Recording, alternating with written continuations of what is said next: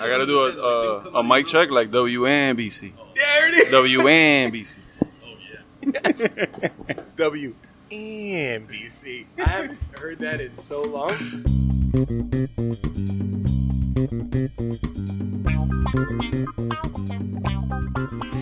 Hear that shit?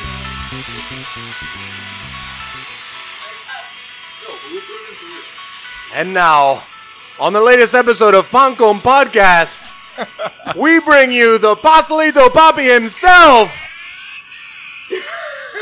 Oh shit! That's so good. Giovanni Fesser. Oh my And God. the crowd goes wild, right? That's good.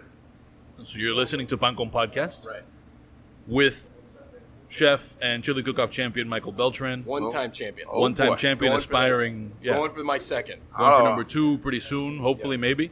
I'm Nick Jimenez, and we are joined by Gio, the one and Yes. only Pastelito Papi with 2 eyes, Fesser. 2 eyes, only because the Pastelito Papi's been taken. Yeah, there's a vendetta with the Pastelito Papi, the single eye guy that doesn't want to give it up. I mean, what are you going to do? I don't know. I get it. Those are the problems you run into in life. I know. Before we get into this conversation with Gio about Pastelitos, there's a very special episode because we have a sponsor, and in this particular episode, we have a mini segment where you, Mike, were talking with Albert San Salvador Santander, who is the brand country manager for Estrella Damm. Yes. So give us a little bit of lead-in into like what this was. And you don't have to go too far because a lot of the conversation covers it, but a little bit of an intro to what you talked about. Yeah, I mean, we spoke about this, I guess, this program that they're starting to offer, which is kind of like a restaurant / Estrella Damm month. So you can offer any kind of menu that you want paired with Estrella Damm. For us, we're doing like a 3-course, and we're charging like $60. Not too much detail because we got to do an ad later. Right, Yeah. not too much. This is new for us. I Right? know, I don't it know. was I don't crazy. really We know don't know what what I'm to do with doing. ourselves. So this is all very new for me. But that's the Cliff Notes of it. You're about to hear a conversation with between Mike and Albert San Salvador Santander from Damm, and so here that is, and we will be back on the other side of that interview.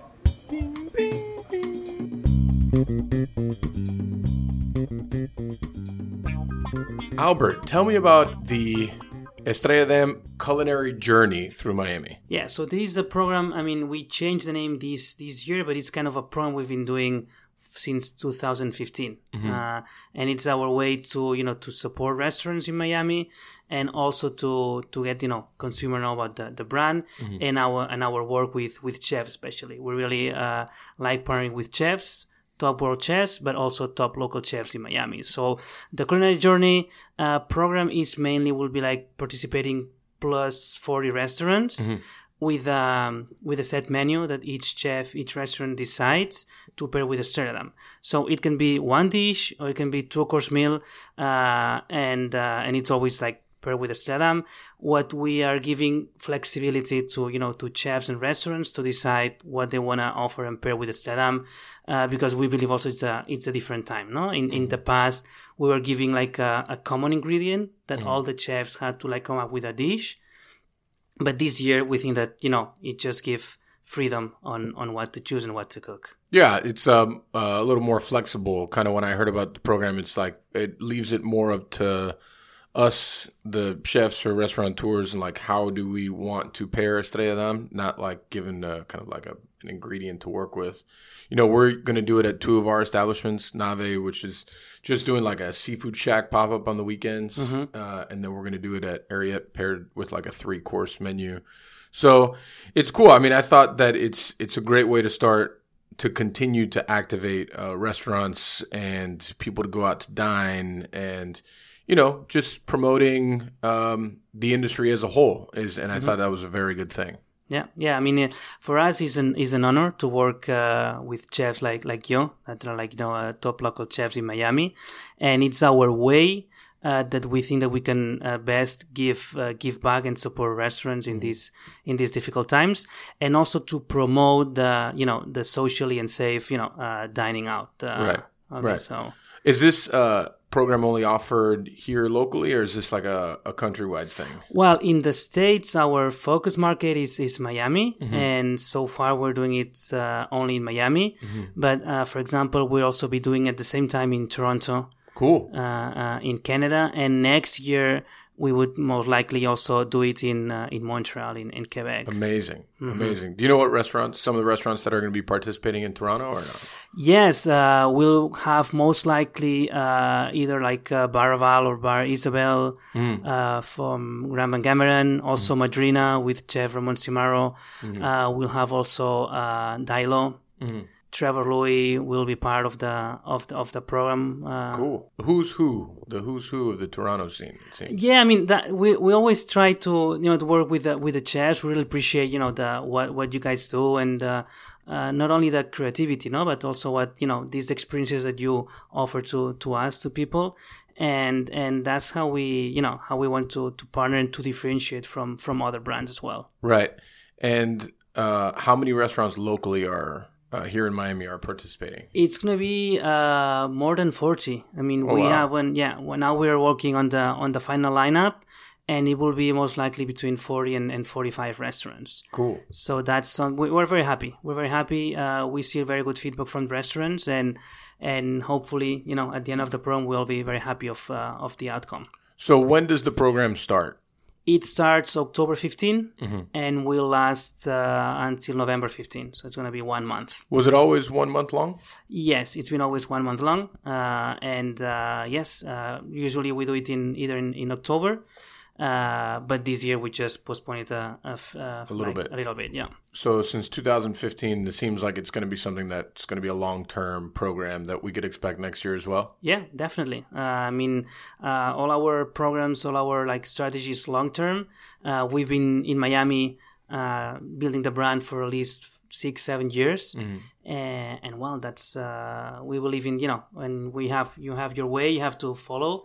And keep it. It takes time. It takes time, but we're very happy with what we're doing. I mean, the thing that really, because I've been very vocal about some of these programs that kind of hamper the restaurant. And they say, listen, you have to charge $39 for something, and everyone knows who that is. Instead of doing that, you gave people the flexibility to kind of see where their restaurant fit and their concept fit, which I appreciate a lot from the restaurant perspective, because it's not just saying, well, if you can't do it like this, then you can't do it, because, for instance, Nave, which would have been a great fit for this if it were open full-fledged, is only doing a small pop-up. So the fact that I can offer, a lobster roll with Estrella Damm or whatever it may be is great, and the same thing for Ariete that, a lot of things have changed, and we don't exactly have a tasting menu anymore. We have our event every month, but we don't do it every night like we used to. Then we could still do this small 3-course that the kitchen can handle, and we can control quality, and we don't have to overstaff and so on and so forth. So I applaud you guys for being kind of more aware than many others are, to work with kind of the community to see what best fit us, instead of just saying here it is and this is it, cut and dry.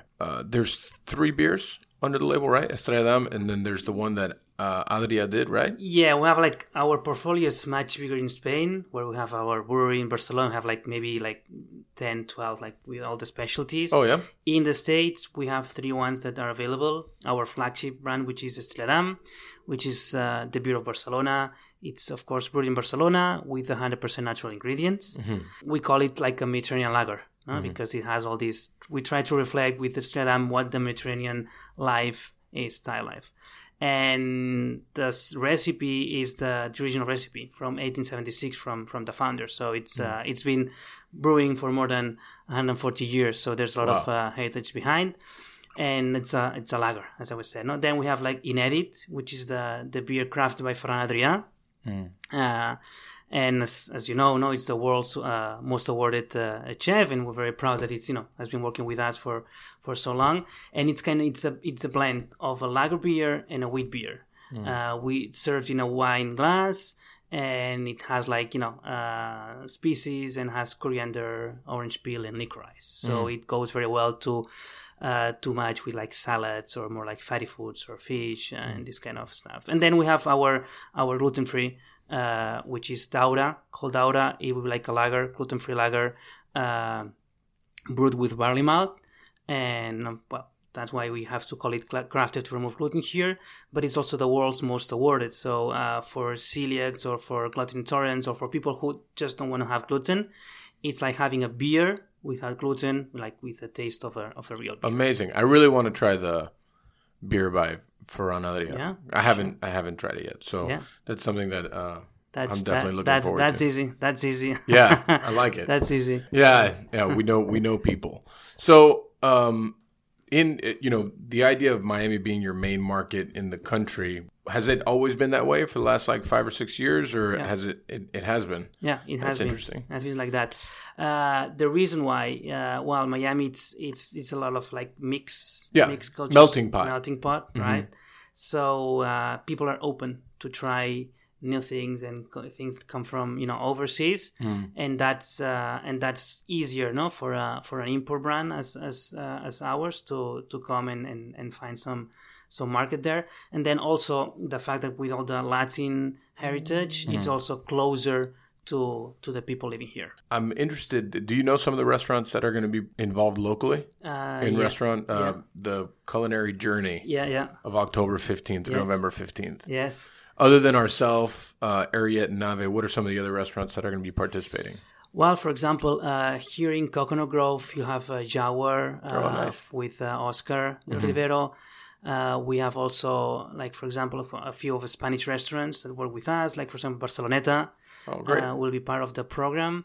We have an Lona I think they're for Fort Lauderdale. They will be part of the program. We have restaurants in Miami Beach, in downtown, in Wynwood as well. Great. For example, Our House will be part of the program as well.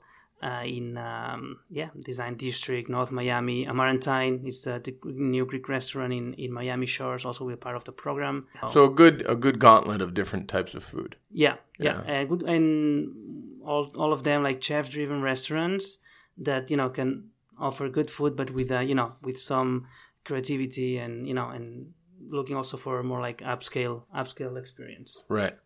Well, thank you so much for kind of giving us a little background on the culinary journey. I know that we will be participating October 15th, and I look forward to seeing everyone come October.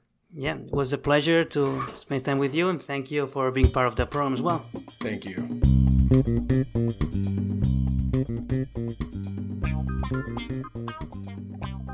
Giovanni Fesser, yes, say hello to the people. Hello everybody. Hi, Kansas. hello to Salina, Kansas.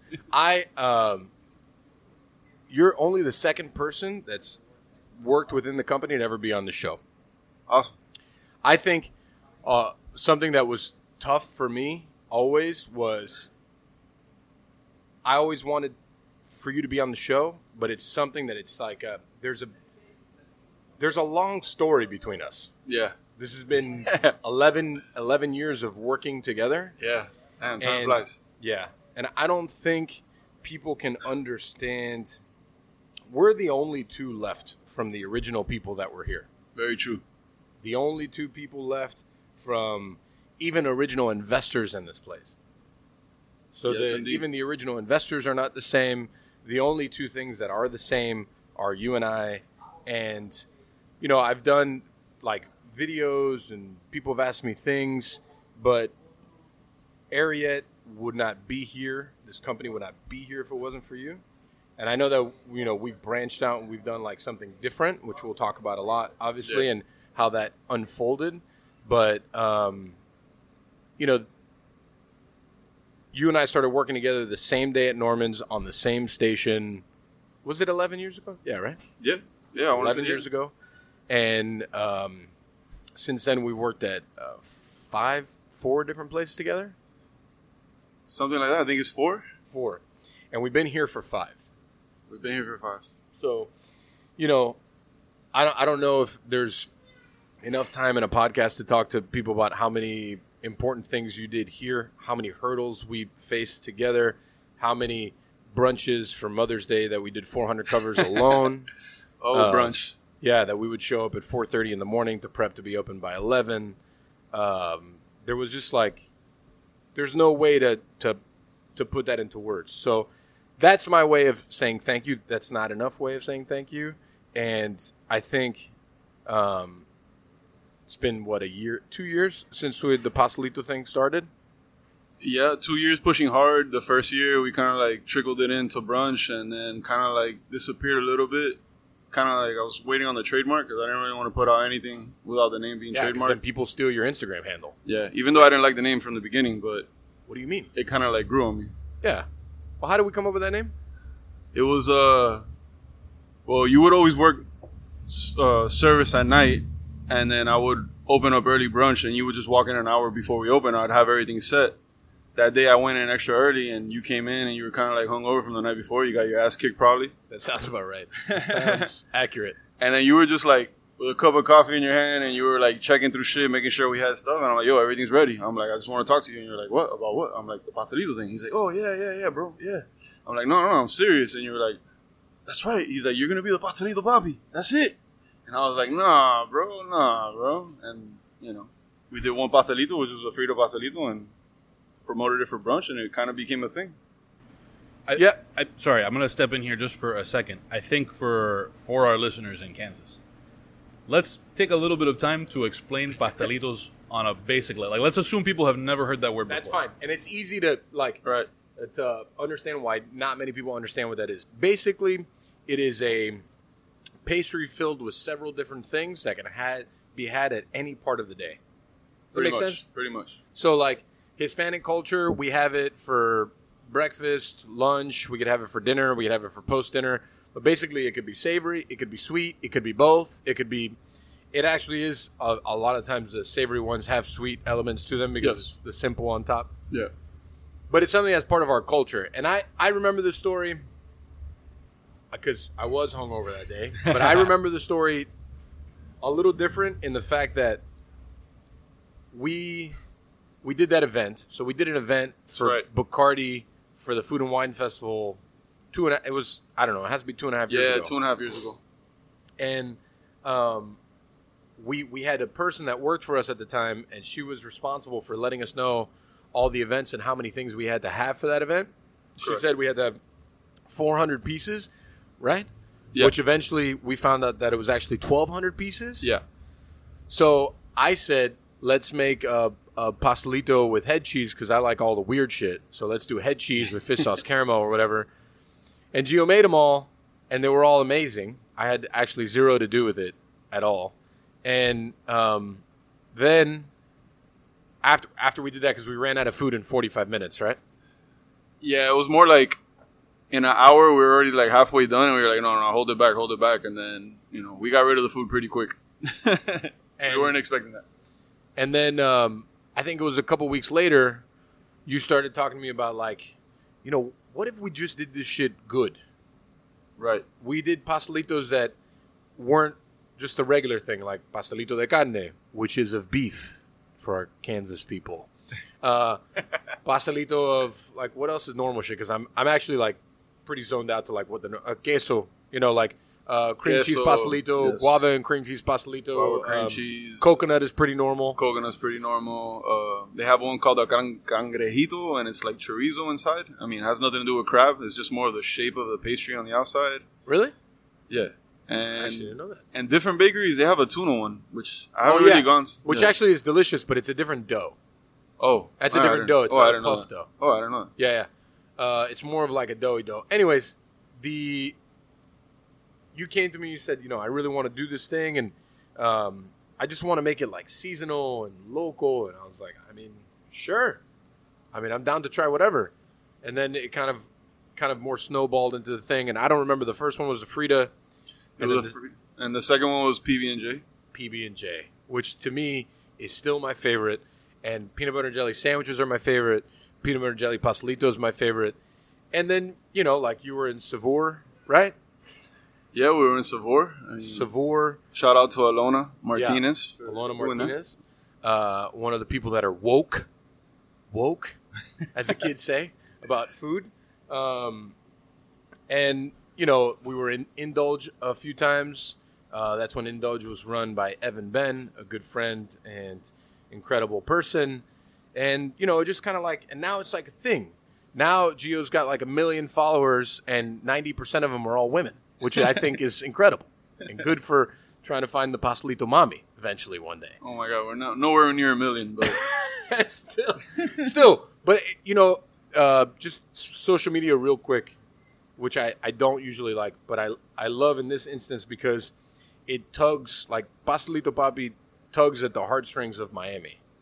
And people really like, they respond to it. You know what I'm saying? Like you do a new flavor, which was the last one? It was pumpkin something, right?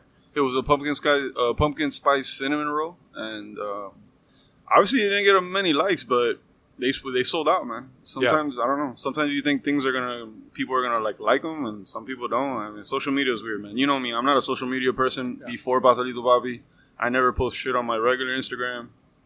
I mean, for me to post shit is like kind of weird for me, but it's part of the nature of the business, and you got to put content out there. Sometimes I feel like I don't put enough good content, but people tell me that I do a good job. I don't know, man.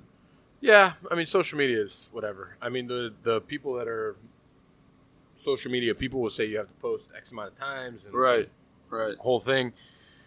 But really, like, Chugs was supposed to just be a home for Pastelito Papi, and it ended up being other things too, but it was like the flagship location of Pastelito Papi.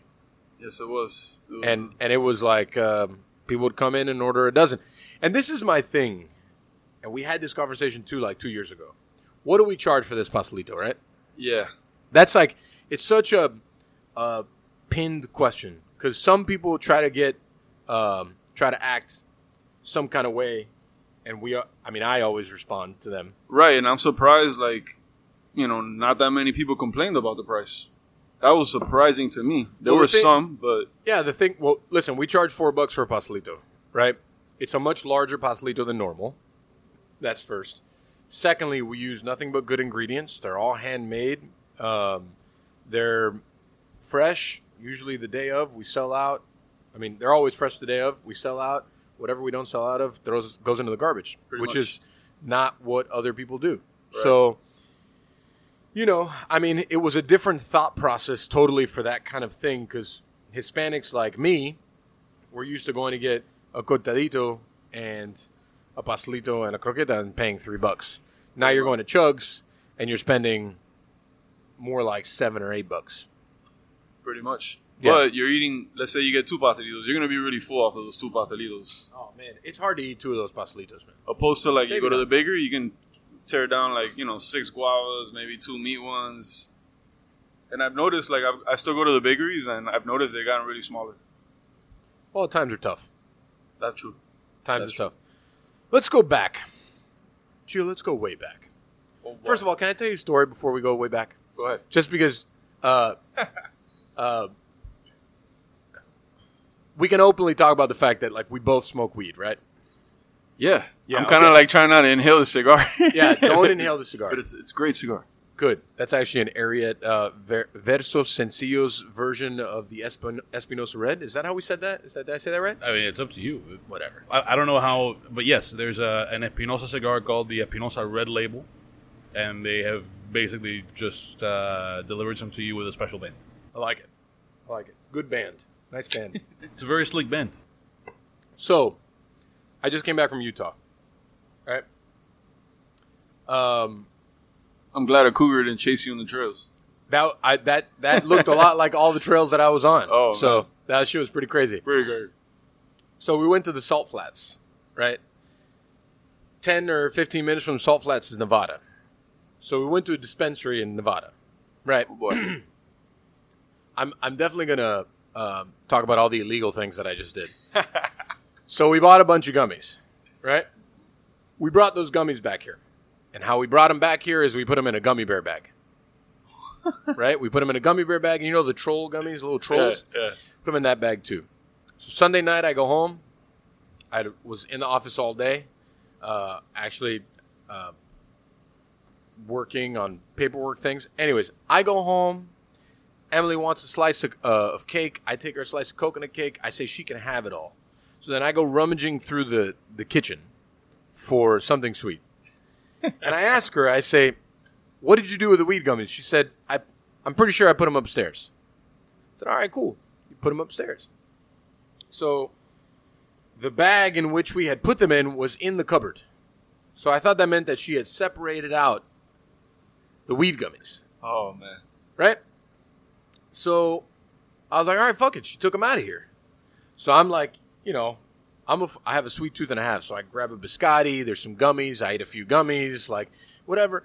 And I say to myself, when I eat the gummies, I say, why the fuck are these gummy bears taste so bad? Right? So I eat the gummies. I actually eat some regular gummy bears too. But they tasted like weed? They didn't taste like anything. Oh. Nothing.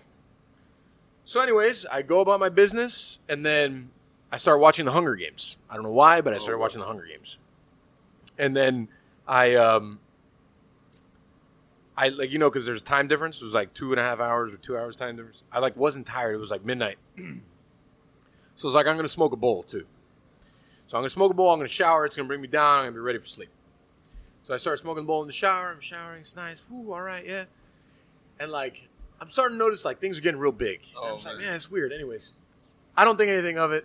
Like, everything's fine. I'm like, I'm just getting high from smoking a bowl. I smoke a bowl all the time. Like, that's how I pretty much just compartmentalize how high I want to be. And I go downstairs, and Emily's like, I'm going to bed. It's time. I was like, all right, cool. I'm going to stay watching the Hunger Games. I'm 10 minutes in to her leaving, and I'm smoking this bowl, and all of a sudden, it's like, hits me like a fucking ton of bricks. I'm just like, I am way too high for this bowl. I don't understand what the fuck just happened, but I am so high. Things have slowed down. Things are moving. I don't know what's going on. So people put this shit in perspective. I usually, when I eat gummies, I eat 5 grams. Right? Because I'm not like a big gummy person. Yeah. So I had consumed 6 times that. Plus smoked a bowl. So man, if I tell you that I'm not sitting in my bed at 3 a.m. staring at the roof saying, God, I'm so high. God, I'm so high. What am I going to do? I need to get over this high. Everything's going to be fine. Did it give you anxiety and shit? Yeah. Fuck yeah, it gave me anxiety. Oh my God. You know, like I don't do gummies ever. Me neither. I'm not really an edible person. It's like, it's 5 grams. Always 5 grams. And this time, it was 6 times that. 6 times that. So I learned my lesson. Make sure that they're gummy bears next time. Yeah. Yeah. That's my story about Utah. Thanks. Life elevated. That's their thing out there in Utah. Let's go to the beginning. You were born in Vegas.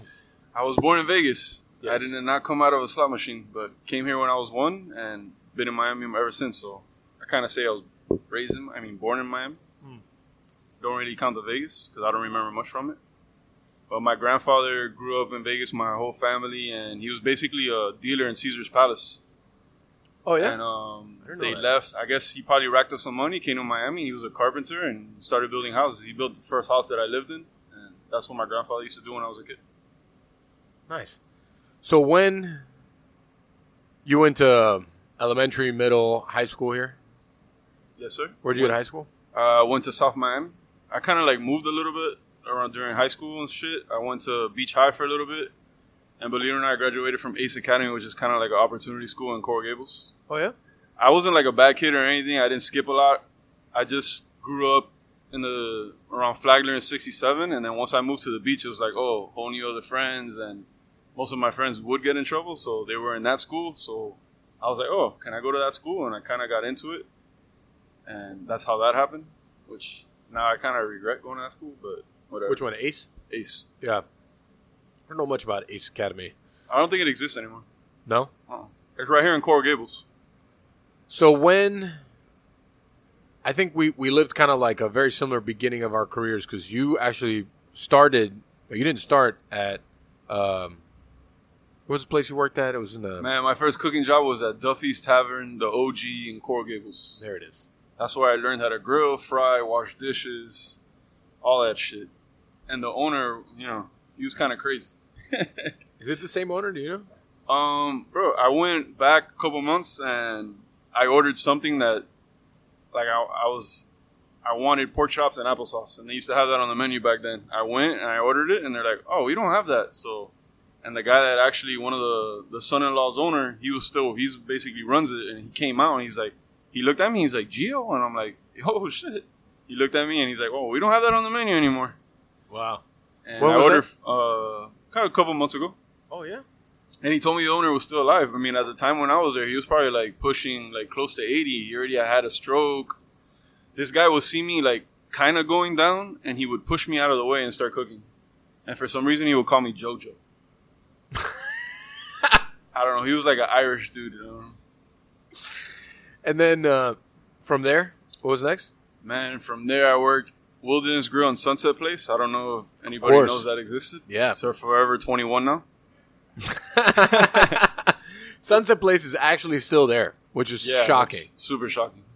And then after that, corporate places like Chili's there for 4 years. Chili's, that's the one. That's right. Then went to Johnson & Wales while I was at Chili's. Realized I wasn't dealing with real food, and went to work at Tarpon Ben. Was there for 6 months. Became a sous chef, and was there for 4 years. And that's where I took a leap of faith and went to go work for Norman Van Aken, and that's where I met you. And we all kind of like left our sous chef positions to be line cooks. We did. I think that was the. It's crazy how many people left. Like, man, you know, I didn't get back to making that much money that I left to go work for Norman for a decade. Yeah. Which it wasn't a lot. I wasn't making, like, listen, I wasn't burning the house down. But I was making, like, a decent salary. I was fucking a kid. I don't know. We started working together when I was fucking 24. Something like that. 'Cause I'm 35 now, so 11 years. It makes sense. Yeah. And shit, I mean, I went to go work a job that I was making $10 an hour to work for Norman. Yeah. You know, and it's crazy. Like, we started working in that kitchen. There was like 35 cooks, remember? Yeah. And then by week 3, there was 12. Yes. That was 12. I mean, me going into that kitchen, I never worked fine dining. So, like, I remember, you know, Chef Phil Bryant. I mean, he was like the real chef that I ever first worked for. And he was like, all right, we're going to pick up this rice with this fish. And I'm like, all right, so how do you heat up the rice in the saute pan? I'm like, before, you know, you just pop it in the microwave. You know? But that was a great experience. Norman's was a real good experience. I will never forget the last days of Norman. Oh, man. I don't know if we've ever talked about that in this on this podcast. The last no, I don't think you ever mentioned it. So there was like a coup at the end of that Norman's, because Norman had left. Phil had left.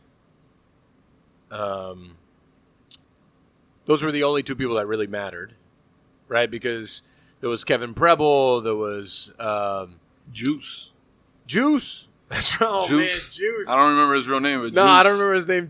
I just remember that he used to take that walk from the bus station. Remember? Yeah. We would talk about that at 6 a.m. all the time. When they left, all the recipe books disappeared. There was a couple of sous chefs left, but it was this weird like political game of power. Remember? Yeah. It was like Norman and his people had gone, and then the sous chefs that had buddied up with the current ownership group had stayed. Yeah.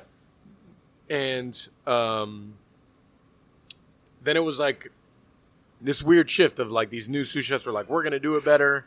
But then all the recipes disappeared. So when we all showed up to work the next day, they were all gone. And we were all like, because I was actually a prep cook at the time. I'd moved from to work line to work prep and then work lunch. Yeah.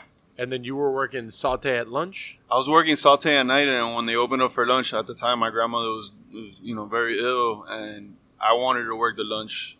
Right. And I think that's how that played out. And then the new chef that took over, I told him, I'm like, hey, look, I can't work nights anymore. And what was that guy's name? Jesus, I don't know. All I remember was Douche. Chicago-style hot dog. Chef Douche. Chef Douchey? Chef He Douche. worked for Emerald. Mike, you're a beautiful man. You know that? Kind of like an angel. Yeah, what was his name? Brandon? There you go. Chef Bernack. Chef Brandon Benak. Wow. Just came to me. Brandon Benak with the Chicago-style hot dog. We used a $40,000 combi oven to watch the nacho cheese The melt nachos. on the fucking chips. Hummus from Cisco. Was it hummus from Cisco? Yes. Oh, gross, man. It's Gross. the only place I ever, like, said bye to everybody, scratched my name off the schedule, and quit on the spot. No, but we all quit. It was like 90% of the staff quit that day. Yeah, I remember going back to my old job.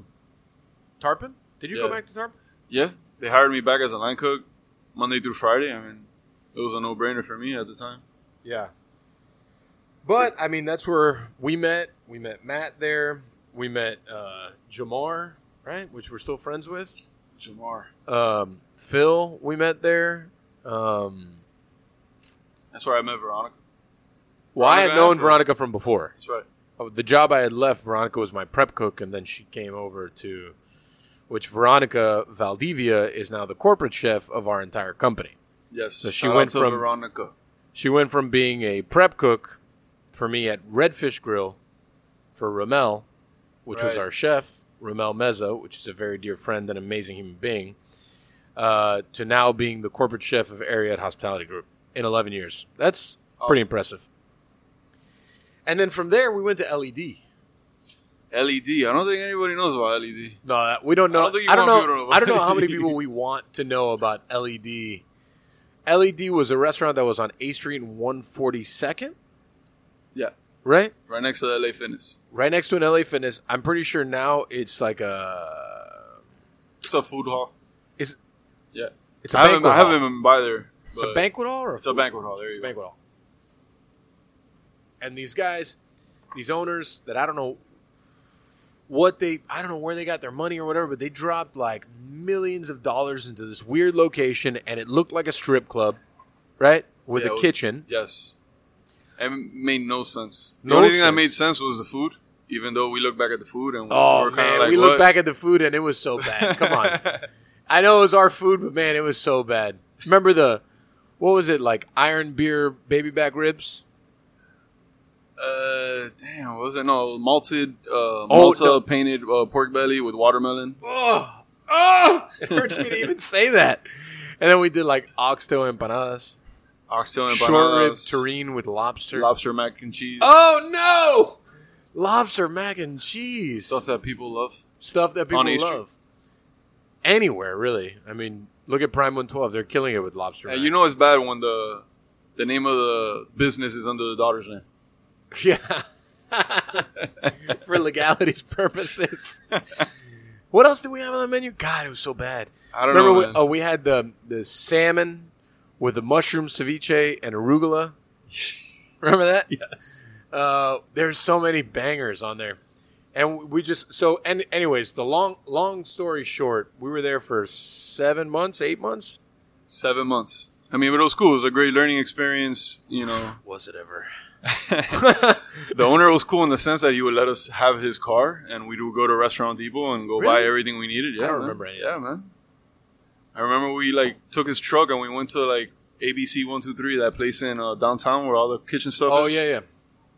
I remember he accused us. Nick, hear this. Oh man. He accused us of over seasoning the fries so no one would come. You remember that? Because we actually used to do escabeche spiced fries, which were delicious. Yeah, they were good. And he accused Gio and I of over seasoning the fries so no one would come. And then we also had that other investor dude that would be like, eso necesita más sal. Todo falta sal. Necesita más sal. Esto está bien, está rico, pero falta sal. Oh man. Great learning experience. I mean, that was like, God. So I remember when he accused us of the whole over-seasoning fries. That was the end, right? No, the end was, at the time, my grandmother was very sick. And I remember I couldn't work for a couple of days. And you worked for me. Yeah. Like, you literally worked, like, I don't know how many days. And when you finally got a day off that I went in early, I'm there prepping early as hell, going through some shit in my head with my grandmother. And the owner walks into the kitchen and he's like, where's Mike? He's like, where's Veronica? I'm like, it's your day off. I'm like, I'm here today. And he's like, well, call everybody. We're going to have a meeting. We're not opening today. So you guys came. We had a meeting outside on the patio. And the first thing this guy says is like, why don't I have the recipes? He's like, I went to Isla Canaria. I went to this restaurant. I went to that restaurant. He's like, they all have their recipes. Why don't I have the recipes? And you are like the rowdy guy. I'm the calm guy. And that day, for some reason, you were calm as fuck. And me, I was rowdy. I was like, what do you mean? I'm like, they're not yours, blah, blah, blah. And I started getting loud. And then he was real quick to go get my check and kick me out. Oh, yeah. And then we all left. And then we all left. All for one, one for all. Yeah. Very much. I don't remember any of that, to be honest. Yeah. I remember don't. it clearly because I don't remember any of that. I don't remember how hard it was running that restaurant. I don't remember how little I knew because I knew nothing. I mean, I don't think it was hard for us. It was more of the sense that we were doing the best that we could at the time, food-wise, and they weren't kind of appreciating it, and the food just wasn't mixing with what their dining room was. Now, listen. Well, I mean, it was a Tiki Tiki restaurant, for Christ's I love sakes. that. Okay, can we explain Tiki Tiki? Oh, come on. But can we find a Tiki Tiki song? We'll plug in whatever Tiki Tiki song you Listen, want. so here it is. Tiki Tiki is this. Insert song.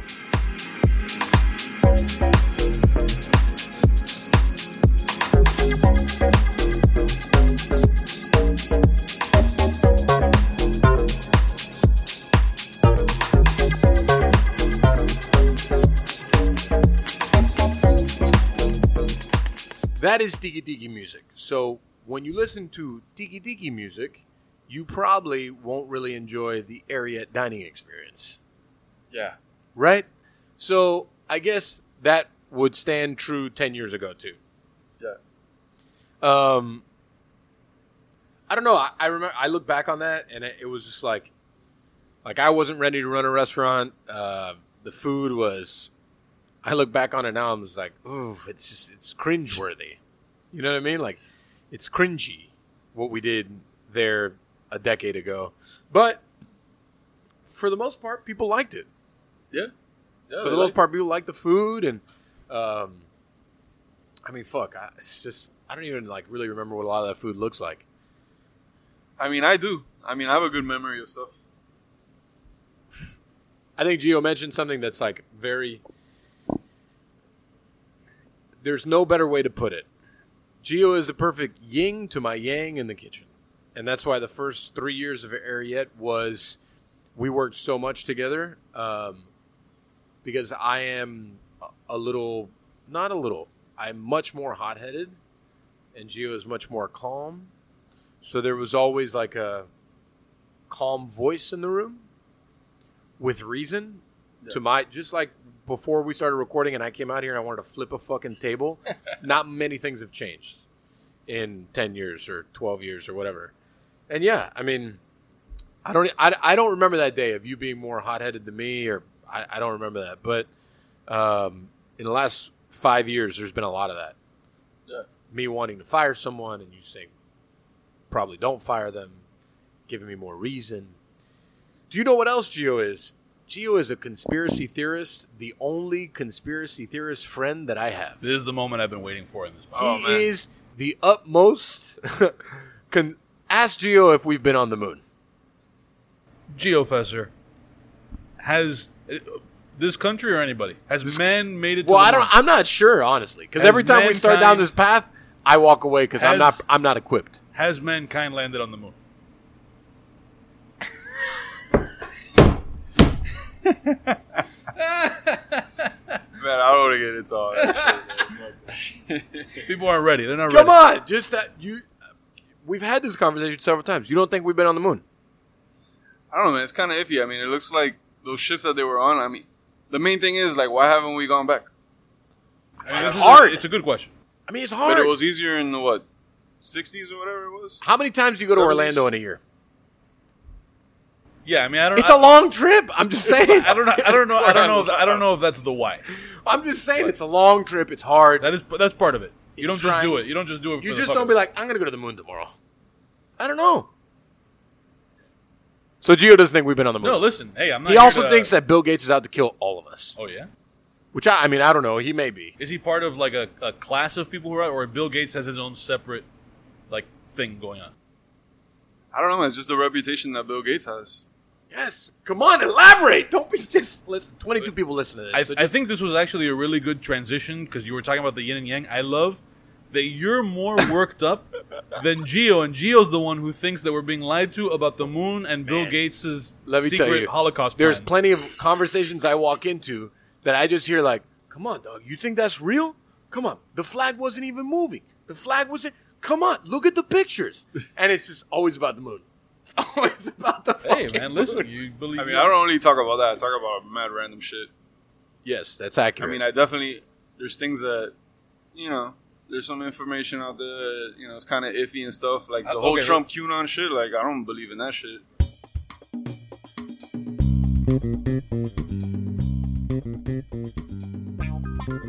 This episode of Pancom Podcast is brought to you by Estrella Damm.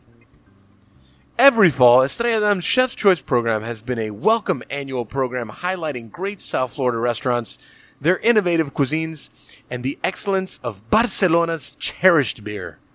October 15th through November 15th, 2020, the program returns. Rechristened as Estrella Damm's culinary journey and featuring fabulous restaurants in Dade and Broward County. During the month of October, adventurous foodies will be able to enjoy uniquely delicious and specially priced offerings from participating restaurants. From exclusive dishes to tasting menus, all paired with Estrella Damm. Classically, their program has been centered around a tasting menu paired with Estrella Damm. But this is a year unlike any other, so they wanted to give chefs and operators the freedom to create their own offering at their own price. Some are presenting a special dish, others a multi-course menu. Brewed in Barcelona with Mediterranean ingredients since 1876, Estrella Damm boasts a versatile and approachable flavor profile, making it an attractive pairing to cuisines from around the world, as evidenced by the eclectic lineup of participating restaurants. For more information on Estrella Damm culinary journey, including a full list of the more than 40 participating restaurants and menus, please visit www.estrelladammjourney.com. Now, Mike, what will this look like here at Ariete? So here at Ariete, we're going to be doing a wonderful 3-course menu that's going to be kind of our signature dishes on it. Which one will be the short rib, the other will be our flan, and the first course will kind of be rotating with other things that we find to fit the Estrella Damm profile. We wanted to be able to offer the beer with some of our signature dishes because, you know, we want to offer Estrella Damm 12 months out of the year, not just right now for a special menu. So we wanted to pair it with something that will be on our menu forever. Again, you can get to all the information about this program at www.estrellaDammJourney. That's ESTRELLADAMM Journey. Estrella, like star in Spanish, Damm, DAMM, Journey.com.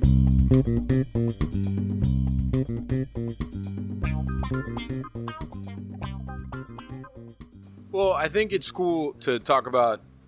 I don't think anyone has experienced the evolution of our company quite like the two of us have. Sure. Right? Yeah. I mean, we went from, Gio, you work in the morning, you open things, you do all the things, and then I come in at night, and then I'll polish it off at nighttime, and then it's just like that kind of like rotation. Well, And in the beginning, it was all of us at night. All of us at night. Which it's crazy. There's photos of you, me, Matt Hawkins, which was here for a very long time, Tony Galeno, which is now the chef of Mandolin Miami, which was one of the starting sous chefs here, and Dallas, which is now the corporate chef for Groot Hospitality, working the line as well.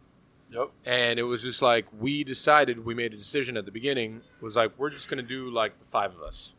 We had 2 cooks, 1 cook, 2 cooks. But I think it was 1 cook. 1 cook. 1 cook, and we did not expect to be as busy as we were in the beginning, and we were just getting rocked every night. And listen, we learned a lot. I think that I know I learned a lot. I mean, I even tell the cooks now, like, when they walk onto the line, like, yo, the line wasn't like the way it was. I'm like, you didn't have that nice little light on there. Like, it was dark as fuck. Right. Like, cooking a whole fish and taking out the bones, it's kind of a bitch in the middle of the night. Remember, we actually didn't have worktops, remember? Right. We had to fill up ice and put everything in quart Yes. containers at the beginning because we didn't have all that. And remember, the hood didn't work. We had to roll. The first day of service, we had to roll the wood grill out of the restaurant because it was smoking out the restaurant. Oh, yeah. This is what I mean. Like, lots of people want to open up restaurants, and then when they realize how shoestring of a budget you need to have in order to make it work, and then you need to do it right. And that's why, like, you know, people are always like, well, you know, you talk about Ariete so much. I'm like, because that motherfucker, that shit was the real struggle. Yeah. The real fucking struggle. Every Downstairs, upstairs, everywhere.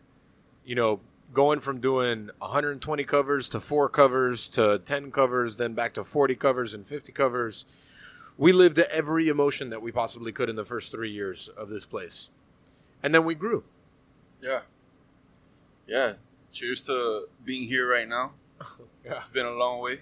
And we had a lot of people come through here. Friends, Topper worked here twice, right? Topper worked here twice. Who else? Romel worked here for a long time. Romel worked here. That was my prep road dog right there. I mean, Romel is like one of my favorite human beings of all time, which now he lives in New Orleans. And I think he still works for Shaya, the restaurant. Yeah, I don't know. I mean, I want to go visit him. I know you went. When you went to New Orleans, you visited him. I did. And just, you know, New Orleans is one of my favorite cities, but to be able to see Romel when we're there is always good.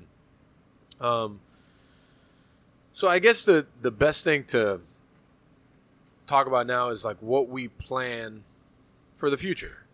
Like, Chugs actually begins demolition for the remodel November 3rd. Oh, shit. So I'm going to take a sledgehammer. Election day. Oh, it is it? Yeah, Perfect. I think so, right? Yeah. November 3rd. So we're going to take a sledgehammer to everything. All the equipment is out. It's completely cleared out as of today. And we start a whole new phase of a journey for that restaurant that started as a pop-up when we were in New York. When we were in New York. With Justin, that I got a phone call like, hey, what do you think about this space? I'm like, I think this is great. We'll just serve pastelitos and croquetas. And then we ended up having a menu of like 20 items. Yeah, man, I couldn't believe it, man. Awesome. And now we're closing it down to reopen it as a proper diner. Yep, and I'm back home here at Ariette. That's right. I'm here getting my feet wet, learning, just, you know, meeting everybody, the whole new staff. There's so many people that I haven't even, like, spoken to. I mean, it's whole new staff, man. Isn't it crazy from where we started 4 years ago to where we're at now, how it's like an actual structure? As before, it was just like 7 people just like making it happen. Yeah. And now it's like there's structure to it. There's like a functionality to it. There's things. And now we're planning to hopefully open in the first quarter of 2021 an entirely new restaurant. And it's going to be a beautiful thing. It's going to be a beautiful thing then it's like, I feel like that's like the beginning or the small stages of what Pastelito Papi is supposed to be. Right. So, and I know we've talked a lot about this, but in your eyes, what do you see this thing becoming? This pastelito kind of like, I guess it's like what's a good word? Rebirth. Huh? That's a good word. Rebirth of the pastelito culture. What do you see that becoming over the next 5 to 10 years? Man, just working at Chugs for this whole pop-up, what was it, like a year and what? Like it was a couple actually months? 16 months. It was 16 months. It was supposed to only be a year, but because of COVID, it was extended to 4 months. I mean, just being there every weekend and seeing the same families come and, like, seeing these kids sit at the table, like, mom, dad, like, every Saturday and Sunday, ordering the pancake and ordering the pastelitos and just thinking, like, damn, these kids grew up eating a peanut butter and jelly pastelito opposed to, like, a guava one. And 100%. And that's something that they're going to remember for maybe the rest of their life if they keep coming to Chugs, which I believe they will. They will. I mean, for the reopening of Chugs, I just want to have, like, that pastelito lineup of, like, different Cuban pastelitos, which we've been slowly doing. I mean, I think there's still some that we need to do that we haven't done yet. Like I did one with Deandra from Yelp, camarón enchilado pastelito. Oh yeah, Haven't done it yet. Her mom showed you how to make that recipe. She showed me how to make her recipe. What's another one? I want to do a carne con papa one, like carne con papalito. What's another one? Damn, I know I had another one. I don't know. We're trying to put anything Cuban inside of a pastelito. Yeah, listen, we did rabo encendido pastelitos. Yes, and those were like a hit. Like, yeah, it's incredible. But you know,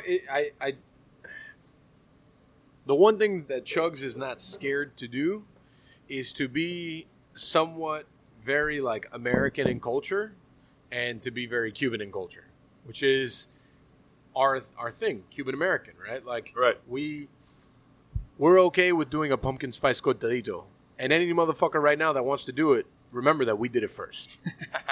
That, you know, like all those things, you know, doing a pumpkin spice cinnamon roll pastelito, like that shit is weird, and it was Right. delicious. You know, like all those things to reinvent what we grew up with, and it's exactly what you said. Exactly the vision for Chugs and for Pastelito Papi in the future is to be this thing for kids that now, as they grow up, this is what they know as a standard. Right. Like the fact that, and I will ask him if he even wants me to mention his name, but Brandon Chase, which is a big supporter of the entire company and used to go to Chugs all the time with his son. They would go and they would have a pancake and they would have pastelitos, and he just loved all the pastelitos. That's awesome. And he would crush them all the time. And he would tell his dad, it's like, I want to go to Chugs. Like, and I want to have a pastelito. Like, that's amazing. This kid's like, I don't know, fucking 3 years old. Yeah. So that kind of connection and that kind of like, I wouldn't say reinventing of culture, but just like looking at it through a different lens, Right. which is what we grew up with. You know, because like our parents and their parents and stuff, like they knew pastelito de carne, they knew, you know, guava and cream cheese or whatever. Now we know peanut butter and jelly, we know a frita pastelito, we know buffalo chicken pastelito, which was a big one for a long time. Yeah. It's a different ball game.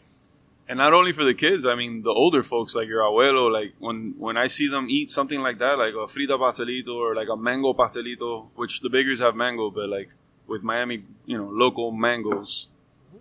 And the reaction that I get, like when people post stuff on their stories, like their abuelo, their abuela, and it's like, that's when I feel the best. When I see the old people like it, that's when I feel like, damn, all right, this is a thing. Yeah. We've had several friends that have like posted things with their grandparents eating pastelitos. Lauren with her grandfather, grandfather. Vicky. She comes with her dad every weekend, and they just have pastelitos and coffee. Like I talk with them all the time.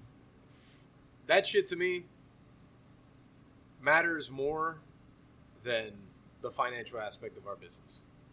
Right. Because as we continue to grow and to move, I think like our job as a company is to kind of say like Cuban culture has changed, right? Like the lens in which we look at our culture is changing because we have been in this country for so long. You know, we are here. This is the way, and we want to approach it differently, and it's okay to do that. So, yeah, people have a problem with a pastelito that's $4, but people don't have a problem with a donut that's $6. To me, is a fucking problem.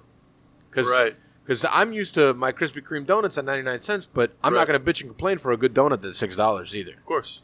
And it's the same thing with pastelitos to me. At the end of the day, people are going to pay for what they like. That's right. And they will. And I think that we've proven that.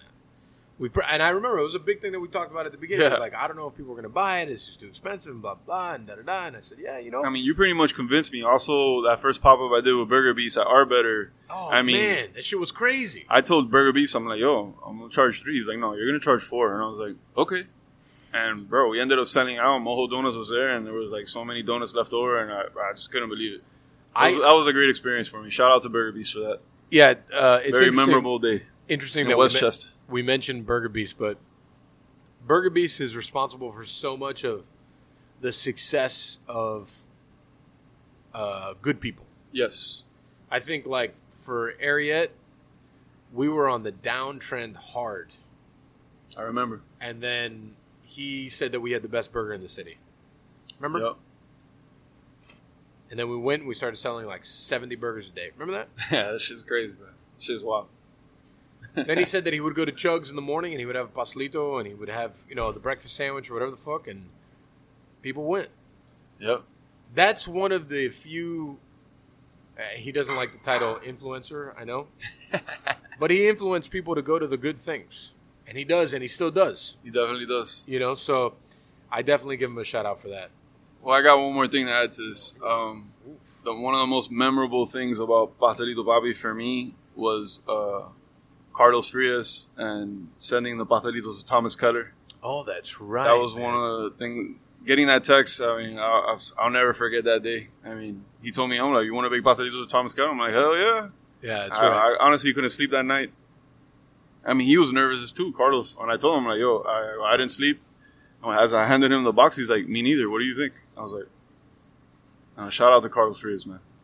Yeah, that was very cool, to say the least. He had, do you remember which pastelitos? Frida and peanut butter jelly? Peanut butter jelly, Frida, lechon, and head cheese croquettes. Head cheese croquettes. That's right. That was cool. Like the significance of that, and because like what you were saying, right? Like the idea of kids growing up, but it's not just kids growing up with a different pastelito, but it's also like the level of pastelito, Right. and like what Thomas Keller eating and talking about a pastelito, let alone yours. The fact that it's yours is another level, in a way, for anybody who saw it. And it's a shame to me that Ventanita thing didn't keep going, right? Because like the more consistent it would have been, the more. Right. But I think anybody who saw it, even if they didn't know who the hell you were, was like, Right. "Oh shit, Thomas Keller's eating I'm a pastelito." nobody, man. Like Thomas Keller's eating a pastelito of any kind was a big deal for anybody in the city who saw it. Yeah. And the fact that he really liked them. Right? Yeah. I mean, he liked everything that he ate. I know, man. He said my name. He talked. It's pretty cool. I mean, for those who don't know, which hopefully everyone that listens to this does know who Thomas Keller is, he's kind of like the godfather of all American cuisine. The fact that Thomas Keller liked that, which it just, that's when he was coming to Miami. He was opening the surf club. That was 2 years ago already, right? Yeah, 2 years ago. It's wild. I don't know. That to me was definitely one of those things. And then also for me, I think one of the proud moments that I had, and there's been plenty in the structure of the last 5 years, was that, and then the whole article about you and Savor was, like Which they didn't want to do, because she was pitching it to her boss, and her boss was like, "Oh no, it seems very gimmicky and all this." And then when I sent her the pictures of Thomas Keller, that's when it got approved. Oh yeah. Yeah. A lot of people say the shit that we do is gimmicky. Let me explain to you. Point that thing back up at your. Sorry. So I remember we have a PR company, Brusman and Carino. That big shout out to Long Island Larry, which is our PR guy, and he has to deal with me on a daily basis. God bless him. He was pitching the opening of Chugs as a pop-up to Food and Wine. And Food and Wine's response was, it's ultra gimmicky and hyper local. Wow, I don't think I remember you telling me that.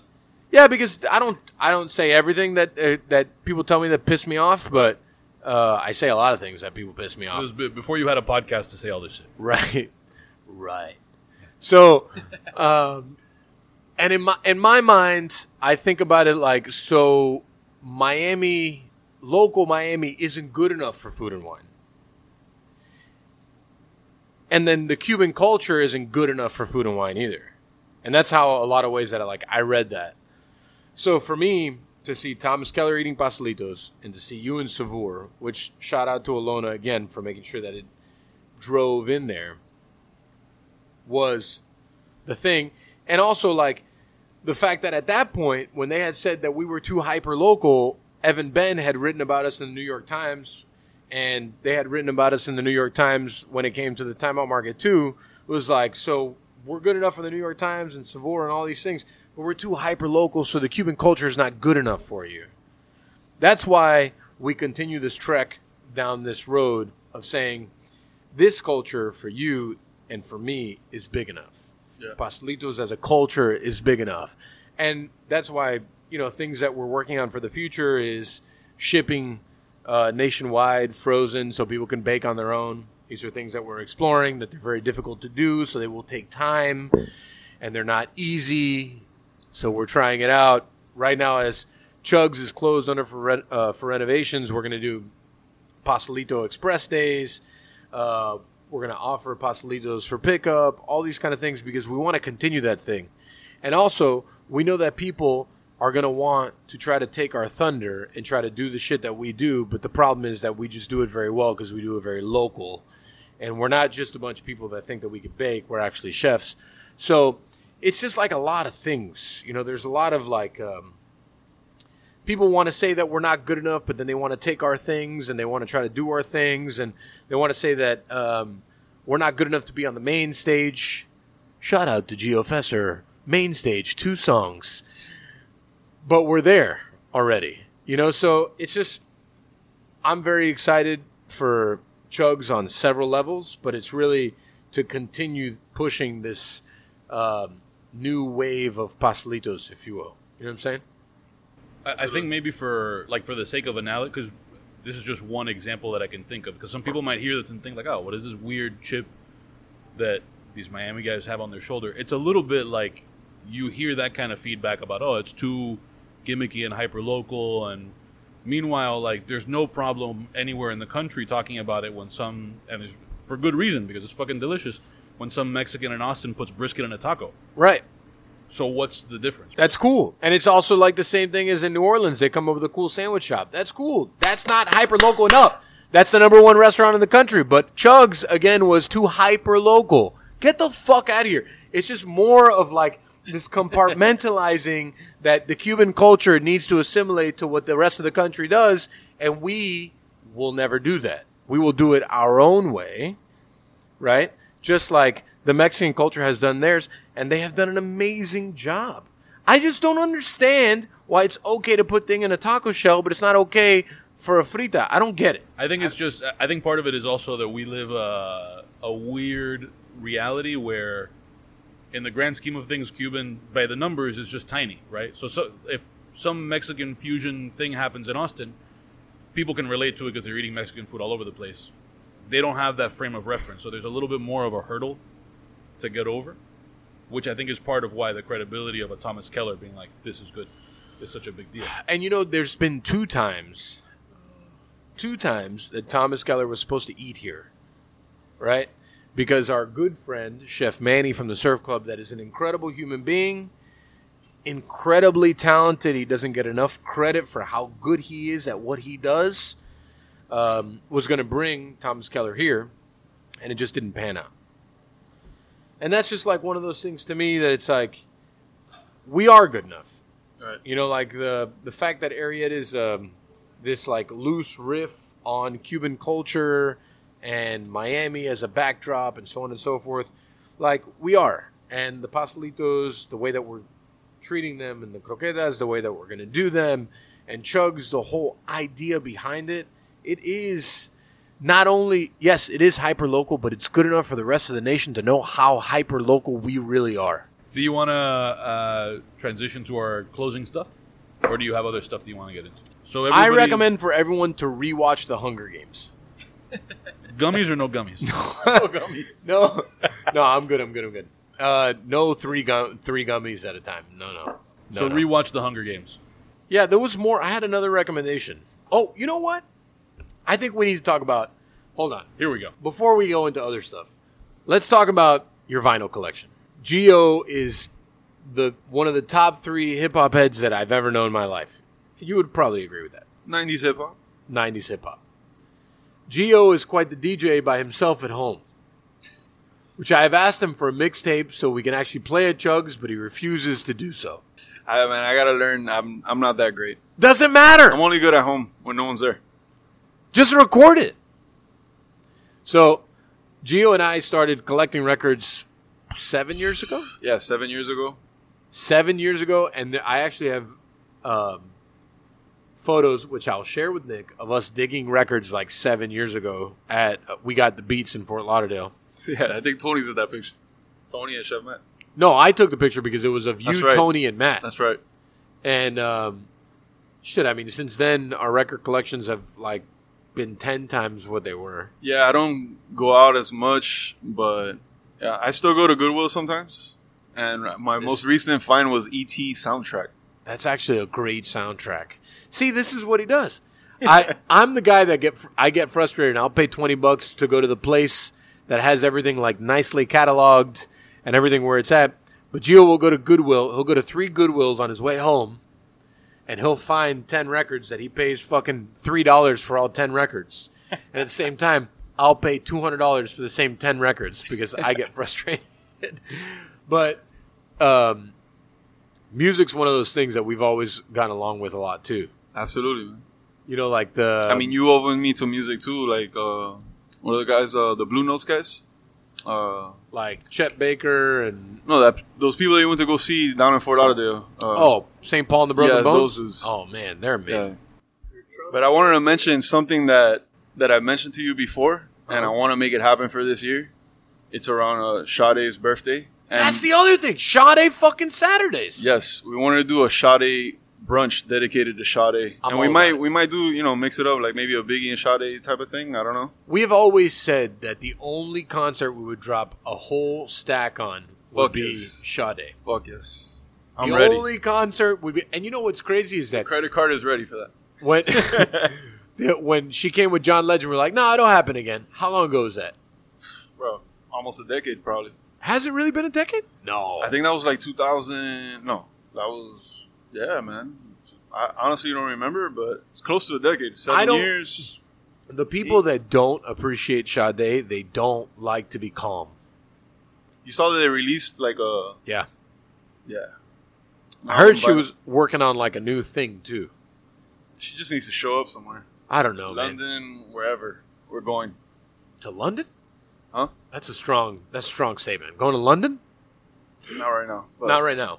I mean, we can't go anywhere right now. But No, I just like, and people always ask me all the time, because, they'll come to my office and I'm playing like Sade, like the whole, like on Spotify, like this is Sade. many pastelitos were made listening to Sade. As were babies. The secret ingredient.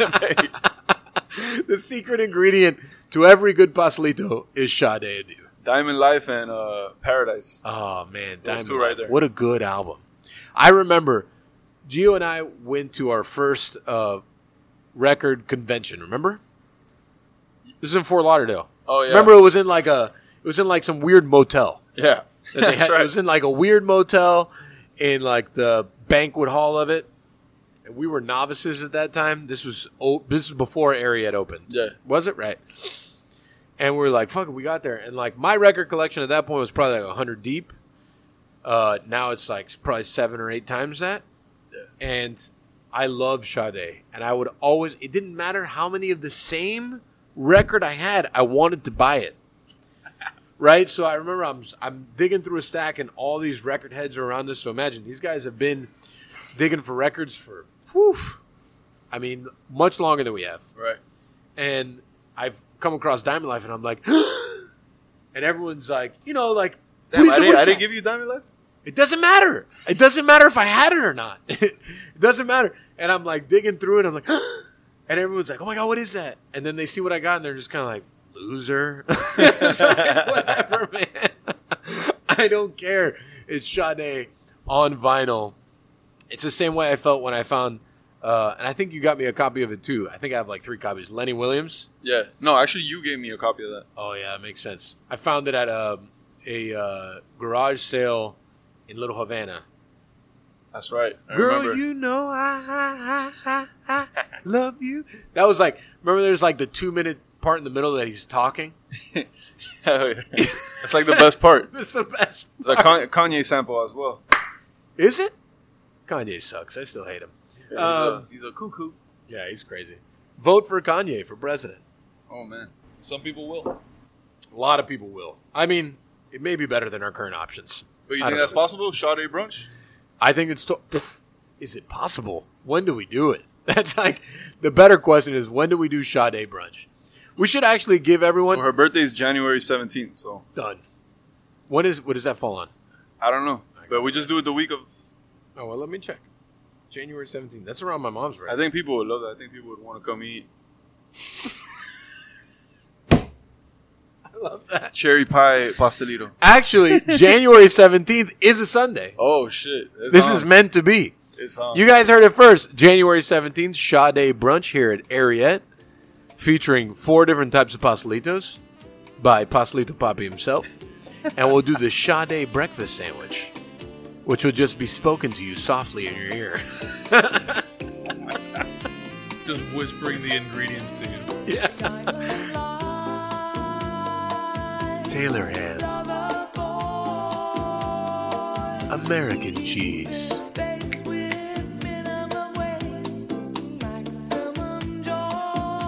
Cuban bread.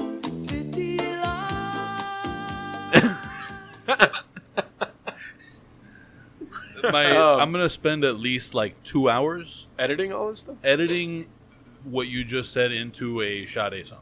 Man. I'd also like to Oh, talk shit. about. Hold on. I had a small rant yesterday. Sorry. I had a small rant yesterday that I'd like to talk about because I think it's just so atrocious how dumb some things are in life. Kiko's doing it. Listen, Kiko, I love you, man, but I can't support this. Combo Kitchen Network, which Combo Kitchen Network is a ghost kitchen. Ghost Kitchen's jobs, and I think their long-term vision is to absolutely crush brick and mortar restaurants. And I think whether they believe that or not, that is their mission long-term. And they are holding... Oh, man, look at this. This is good. They are holding a... what is this called? What's it called? Kind of like a panel discussion. A panel discussion. That's right. That you have to pay for, no? That you have to pay for it. Join us for a discussion on the future of the gastronomic industry in Miami. Prepping the recipe for success. Francis Suarez, some guy I've never heard of, which is the creator of Combo Kitchen, which makes total sense. Yanni Jurgiblavsnis, which is the at Foodie Fetish celebrity blogger. William Talbert, which is the president of, listen, it's actually the GMCVB, but they just put the VCB. The Miami VCB. Yeah. Right? Something like that. Michael Cheng, which is the dean of FIU chaplain of hospitality and tourism management, and Philippe Khalifa, the president of Wynwood Restaurant Association. I will say Michael Cheng and Philip Khalifa are the two people on this panel that actually have an idea of what it takes to run a restaurant. Philippe Khalifa, I was on a phone call with the mayor when it came to reopening bars, and he represents all the bars in Wynwood. He had a lot of good things to say. Michael Cheng, and I would say the other people from the South Beach Food and Wine Festival didn't do... I don't think they did what they did without being called to action during COVID, but they still stepped up to the plate and they brought restaurants money during the whole thing. So they did it through Southern and Bacardi. But to say that William Talbert, which is 90-year-old relic, has any idea what it takes to run a restaurant, some blogger that I've never heard of, the guy who put together this place, the Combo Kitchen, and Francis Suarez, which eats for a living and is a politician, have anything to say about what we do as a restaurant community is absolutely absurd. And the fact that a real estate agent is the moderator of the panel, I think is almost as insulting as anything I could find. And I think, as I think about it more, they are like, you know what a ghost kitchen is, right? Yeah. Nick, you know what a ghost kitchen is? Yeah. The idea of the ghost kitchen is to continue the third-party delivery system. And it is to glorify the third-party delivery system, in which takes 30% of all revenue from the people, right? Which is us. I am the people. Don't smirk and whatever. This is why my name is on the sandwich and not yours. No, I'm just making The faces. evil empire of third-party delivery systems, and how they continue to take money from restaurants, and how they continue to convince people not to go to restaurants, will inevitably, long-term, be the demise of restaurants. I don't care what anyone tells me, how they want to talk blue in the face, and how they did all the things. Uber did nothing and has never done anything to help my company ever. Go on. So the reason I was making the face was not anything about the percentages or whatever. I just think in terms of, like, if we're defining ghost kitchen, the way that I see it is actually that industry is creating kitchens that they do not have to deal with that, or that the 30% makes more sense, so that they don't have to deal with you at all. Sure. Right? Now, that could in the long run create a problem for existing restaurants in a different way, because then people would get used to the idea of at home of businesses that are optimized for that. And How long have we been doing this? Let me explain to you the idea in my brain, the romantic purity of what it is to dine. No, I get it. I know that you get it, but it's just good. It's not good. It's not good. My point is that their mission is not to destroy you. Their mission is to make money, and they're not concerned about you. No. But you're saying if you're out to destroy me, then you are concerned about me. No, I'm saying that they're not out to destroy. They are out to destroy me. No, that's nobody's business is destroy Mike. Their business is make No, money. Don't think Mike. Or think restaurants in general. Brick and mortar they're not restaurants. Out to destroy anything. They're out to make money. And of course, at some point, given that there's a finite market share, they're taking market share from someone. But the mission is not destroy an industry. The mission is make money. And if that comes at the expense of an industry, then so be it. Those two different things. Which is not okay with me. And that's fine. But I know it's fine. In terms of articulating what their mission is not to fuck at people over. Their mission is to make money. And if in the process of that, if your long-term thing is eventually going to get rid, and it will be the demise of the restaurant, then it is in your docket of things to do. Let me get rid of all restaurants. I mean, that's not the way that I see it. Well, it's that's a byproduct. fine. It's a byproduct. On the docket means that you've made it a mission and you've failed if you haven't done that. In the same way that you want people to pay, you want people to understand pastelitos a different way, and you want them to get in the habit of changing their pastelito consumption and getting used to the idea of like taking that there is $7 worth of value.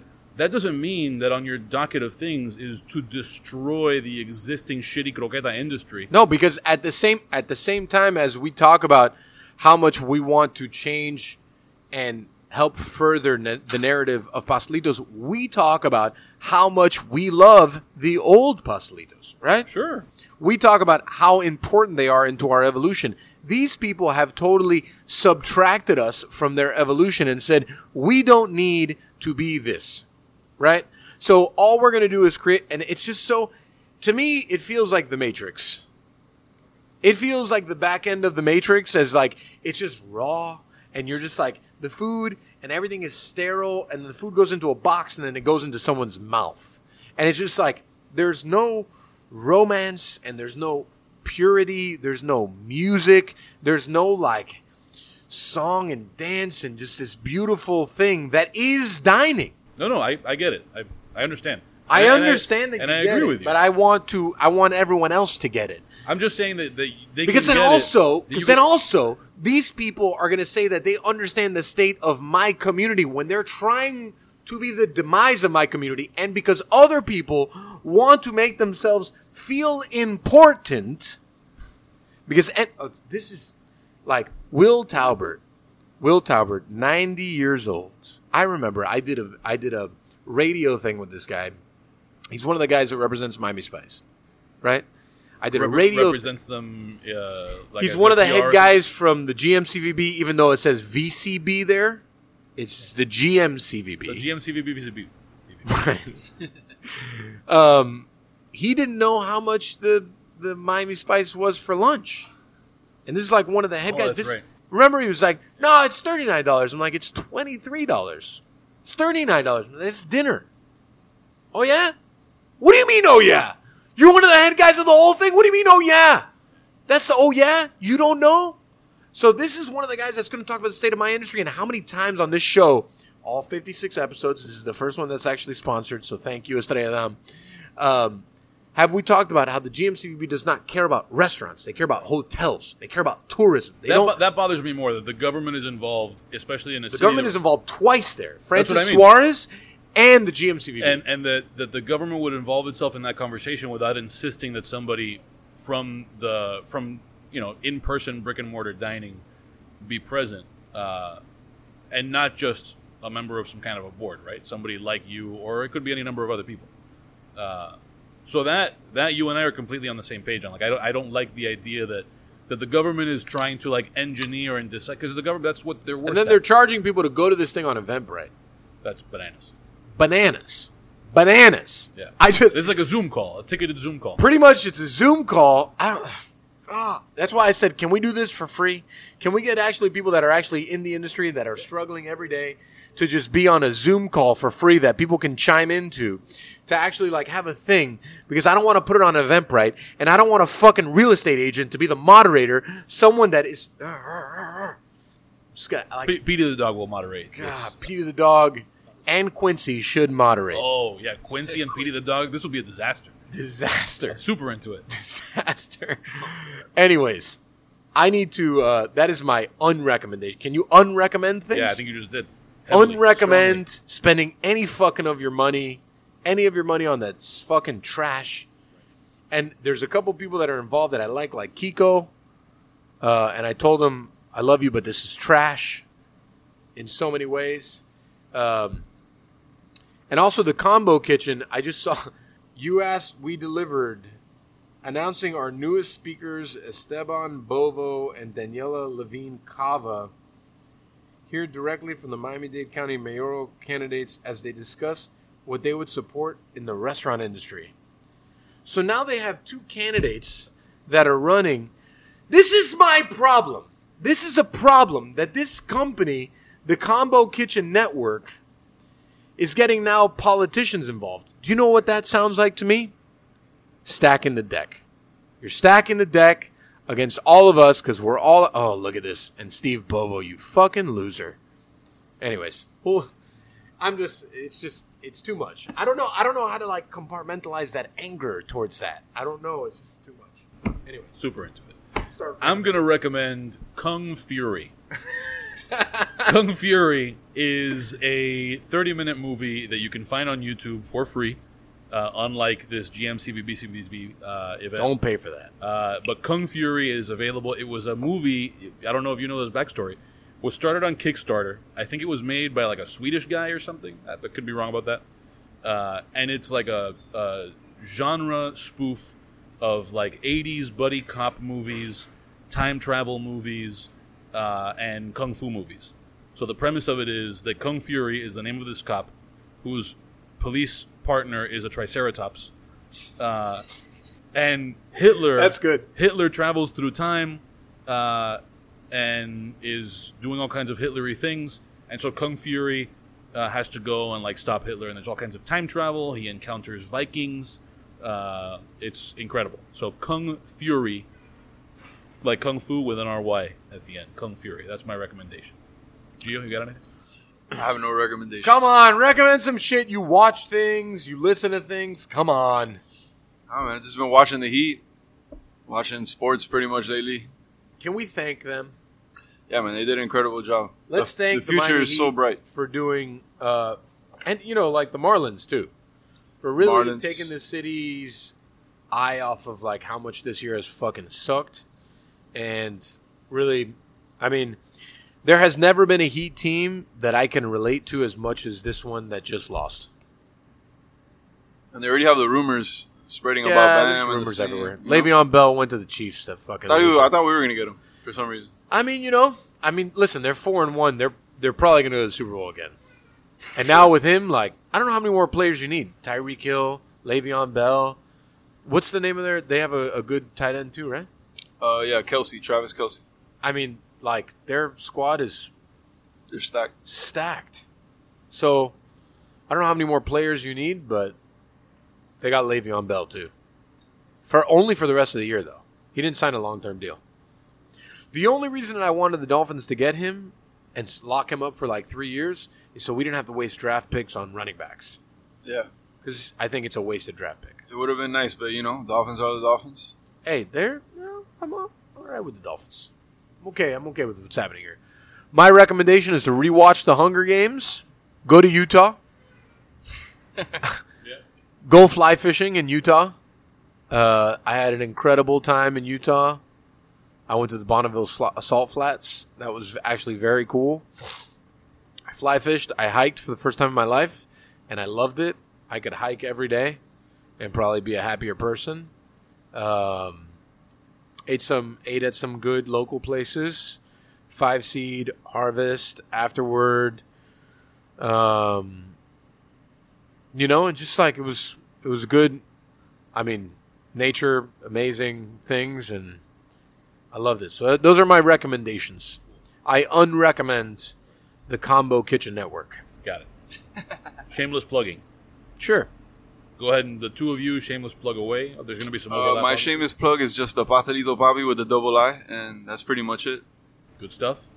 Mike, shameless plug. My shameless plug for Gio is that soon in the future we're going to be doing the Pastelito Papi Express, which may be available a few days a week or one day a week, but basically you can pre-order your pastelitos.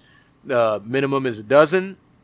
We'll also have options on Saturdays to get iced café con leches, croquetas of several types, and sweets from Chef Devin Braddock herself. And you can have quite the breakfast. Hi, Chef Manny. And those are my shameless plugs for Gio. Now my shameless plugs for myself are... Thank you.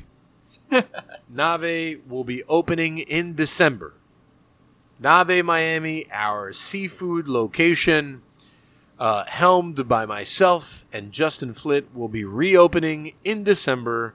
So start making your reservations for a date that I'm not sure what it is, and come and eat all the food and spend all your money. All of it. Eating our snapper Milanese and stone crabs. Also, more shameless plugs. Ariette this year will be doing a Thanksgiving to go, which we will only have 20 to 25 available, which feeds a family of 4 to 8. And it will have your entire Thanksgiving ready. We will give you cooking instructions for the turkey. We will brine it for you. And we will do all the work except cook the dishes here at Ariette's Thanksgiving to go. Soon available. Pre-order up to 10 days prior. Don't miss out. Nice. I like that. Yeah, that's good. So, last set of shameless plugs are the podcasts. You can listen to Pan Con Podcast wherever you get your podcasts. Also, datemag.com/PanConPodcast. We're Pan Con Podcast on all of the social media things. And if you want to support what we're doing, it's patreon.com/datemag. There's some exclusive stuff there, little extra video and shit like that. Along with every once in a while some giveaway stuff. And if you pledge a certain amount monthly, you get your name in credits. Speaking of which, shout out to our credits level supporters there, Mabel DeBonsa and Philip Bennett. Philip, listen, I know you're Philip a 49ers fan, and I love you, man, but thank you so much for supporting, and please don't support any differently, even though you guys lost by 3 touchdowns. So there you have it. And with that, we're going to record an ad now that by now you've already heard. So, thanks.